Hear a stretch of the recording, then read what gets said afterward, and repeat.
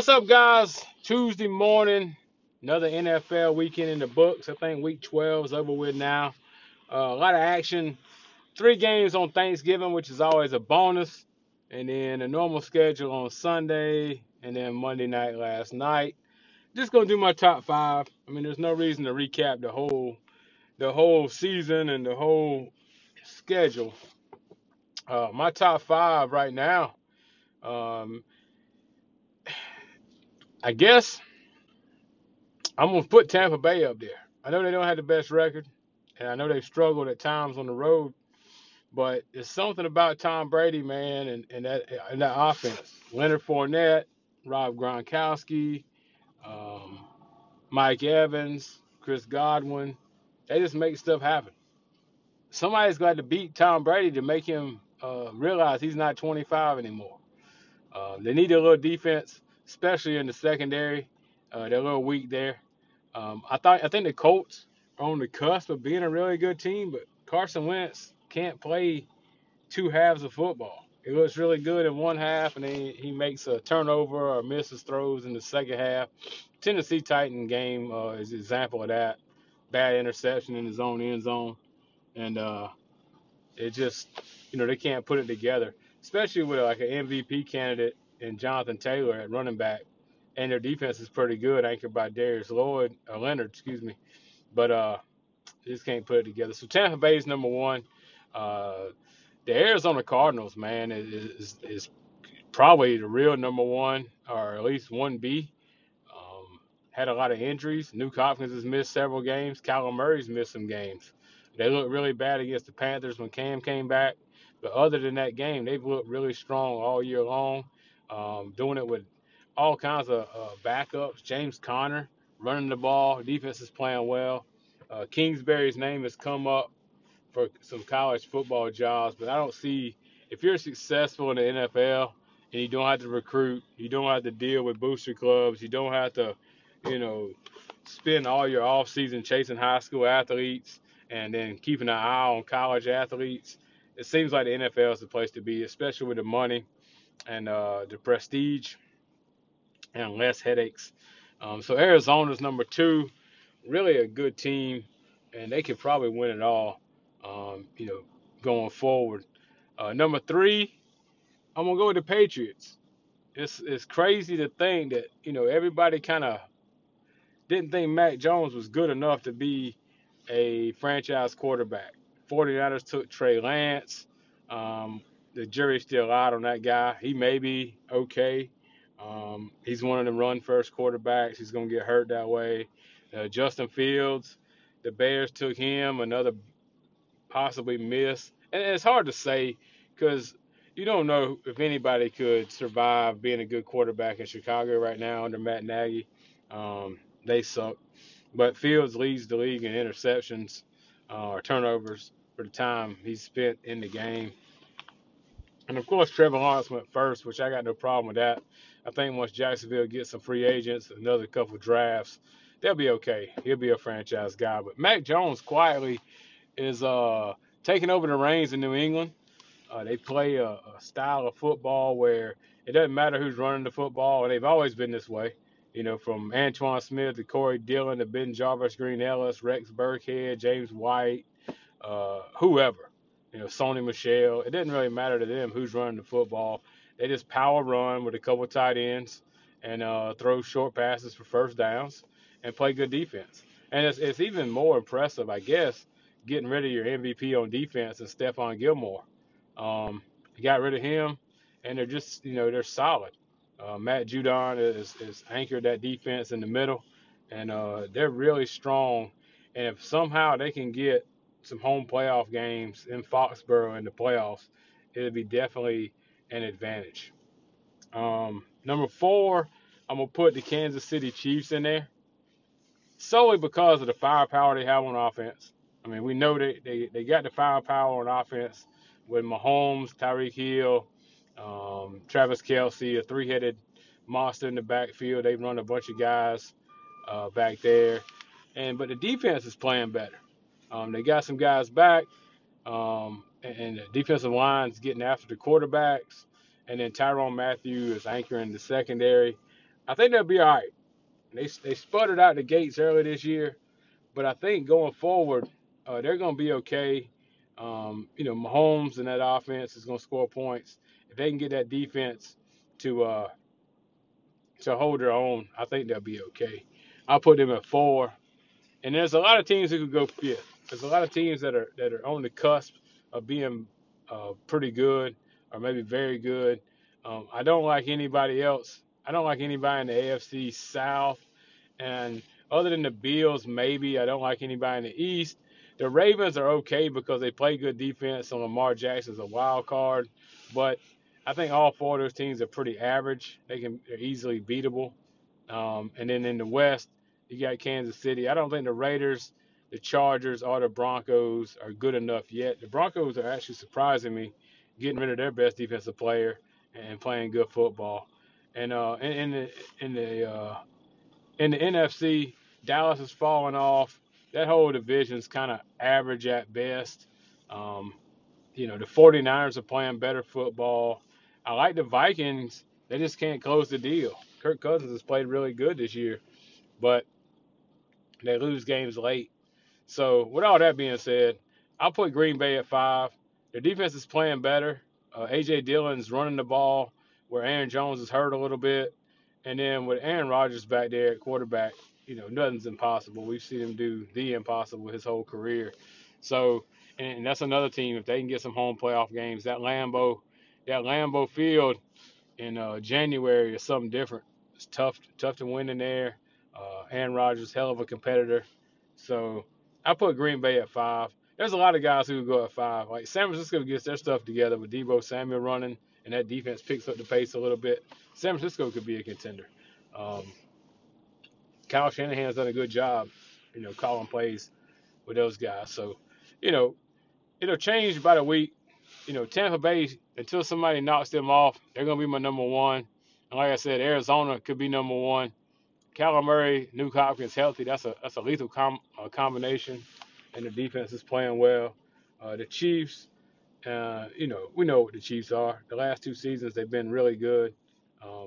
Won a Super Bowl, been to the Super Bowl, and then of course New England back to where they belong, I guess. As long as Belichick's around, New England will be in that mix.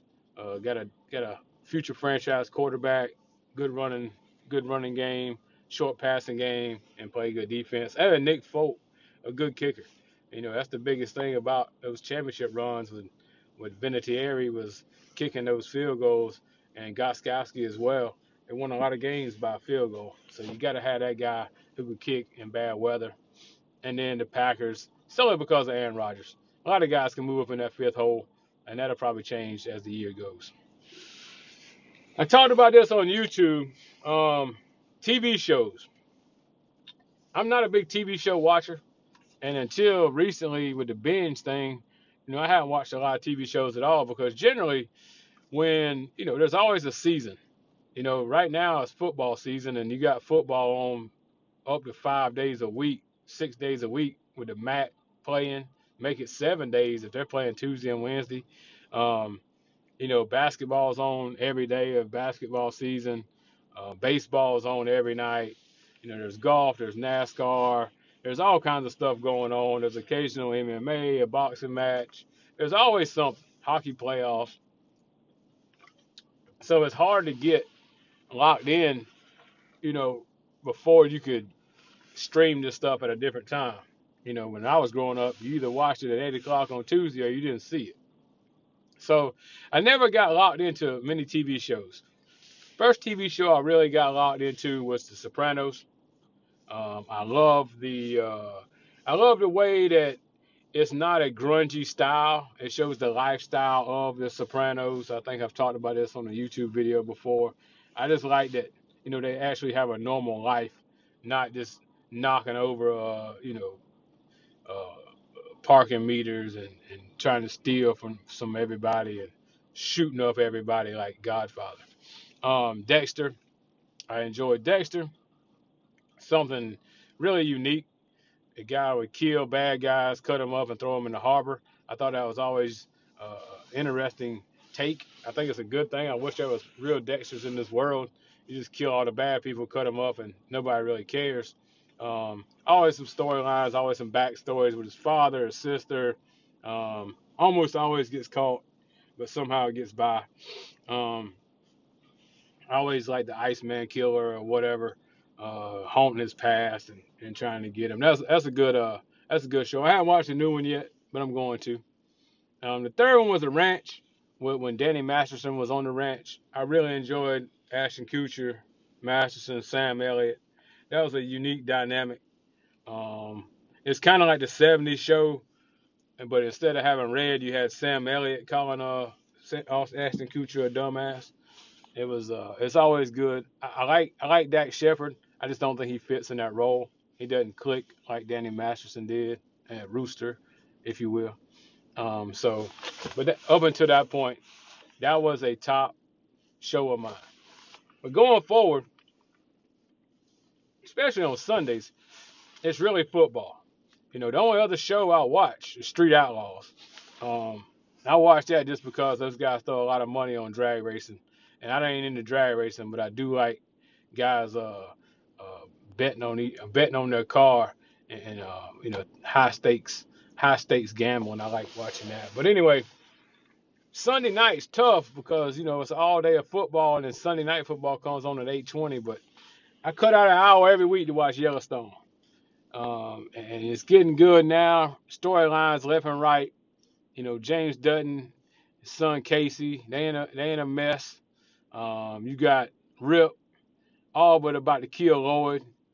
Lloyd done kind of pissed off Rip, and now you gotta wonder, is he gonna backstab him in some way? Uh, some way is Lloyd gonna get pissed off and just take it out on Rip or take it out on the Dutton Ranch? It's interesting. Beth, she's doing her conniving things where she's gonna do whatever she can to save her dad's place. Uh, she's sneaking in there and taking control of the other company to try to benefit the Dutton Ranch. That chick right there is pretty unique. I heard a lot of people mention her character on the show. I mean, she's from Britain, so she's got an English accent, but she talks like she's from the Midwest. Always got a bruise or a gash on her cheek. Um, always roughhousing. She's a tough chick. And strong businesswoman and cuss and carry on and uh, I don't know, man. I don't know if anybody other than a guy like Rip could handle that right there. That's a wild horse. But t- great role. She'll win some. She'll win some awards for that. She's a tough chick. Interested to see how it goes forward with Jamie, the bad brother, the guy who's always trying to, uh, kind of the black sheep who takes business over family. No, no, I'm interested in all of it. They send the young buck off to the ranch and see what happens to him. See if he ends up getting killed on a horse. He didn't have bad. He didn't had a couple bad instances on the horses. Them broke his back and everything else. So going forward, I'm looking forward to seeing what happens.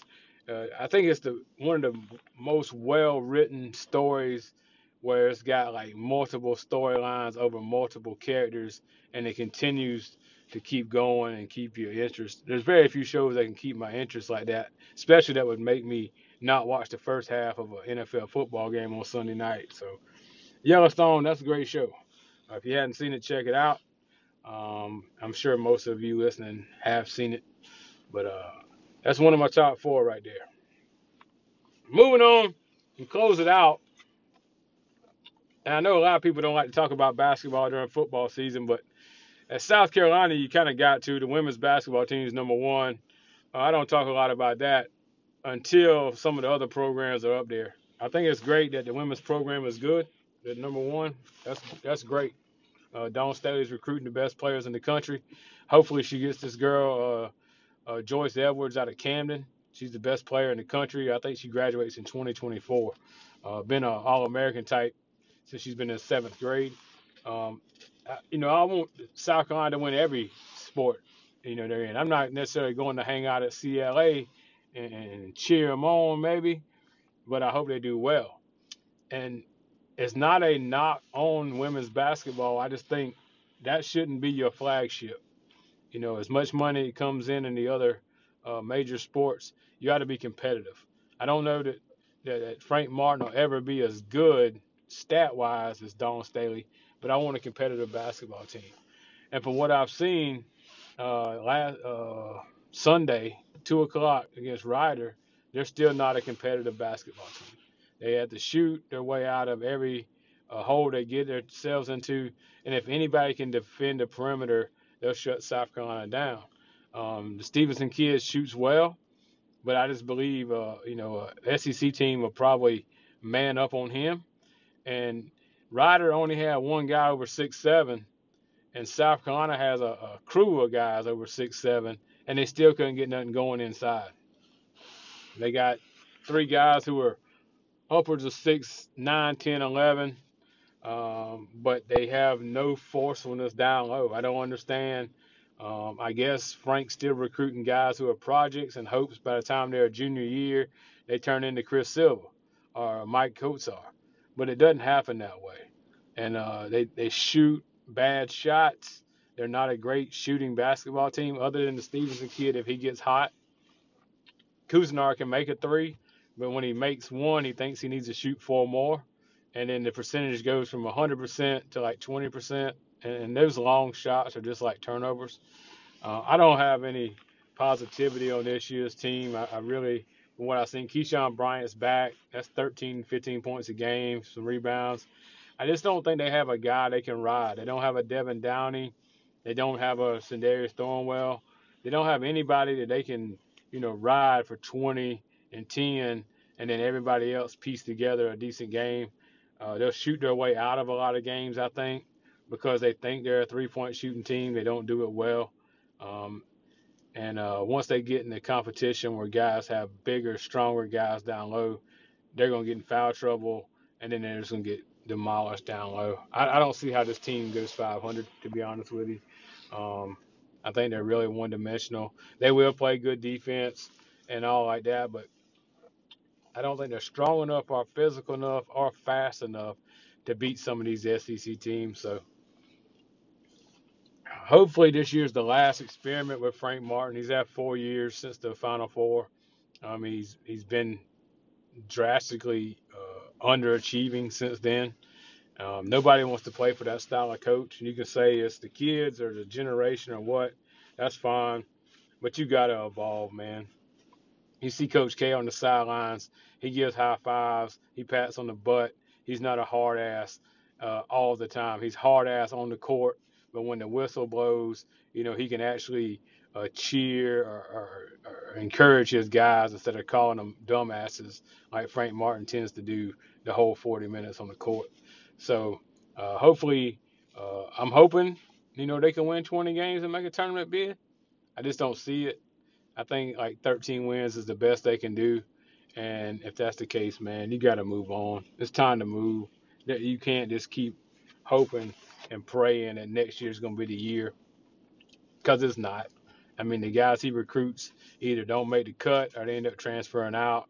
And he's recruiting against teams like Western Carolina, and these mid majors. He's never in the hunt for these guys who go out of state. Nobody wants to play for Frank Martin, and it is what it is. I mean, he can say he's building young men and all that stuff. Well, go get a job at the Boy Scouts, man. We need to win basketball games. You're getting paid a nice salary to coach basketball, not be a guidance counselor. So that's it. That's today's show. Tomorrow I'm going to break into some of the championship weekend coming up. Georgia, Alabama, Iowa, Michigan. We'll talk about some of the coaching changes. Hopefully more of those take place. Brian Kelly to LSU, Lincoln Riley to Oklahoma. I'm gonna throw those out there. I got some scenarios and some thoughts on that.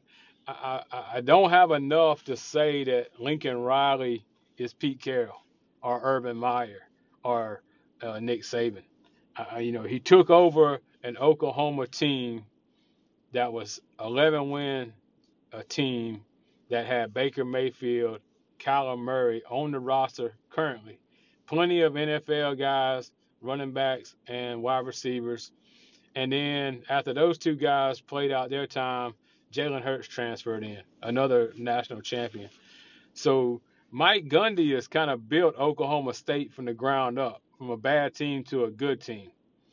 Lincoln Riley's pretty much just maintained a good team and limited competition in the Big 12. I don't think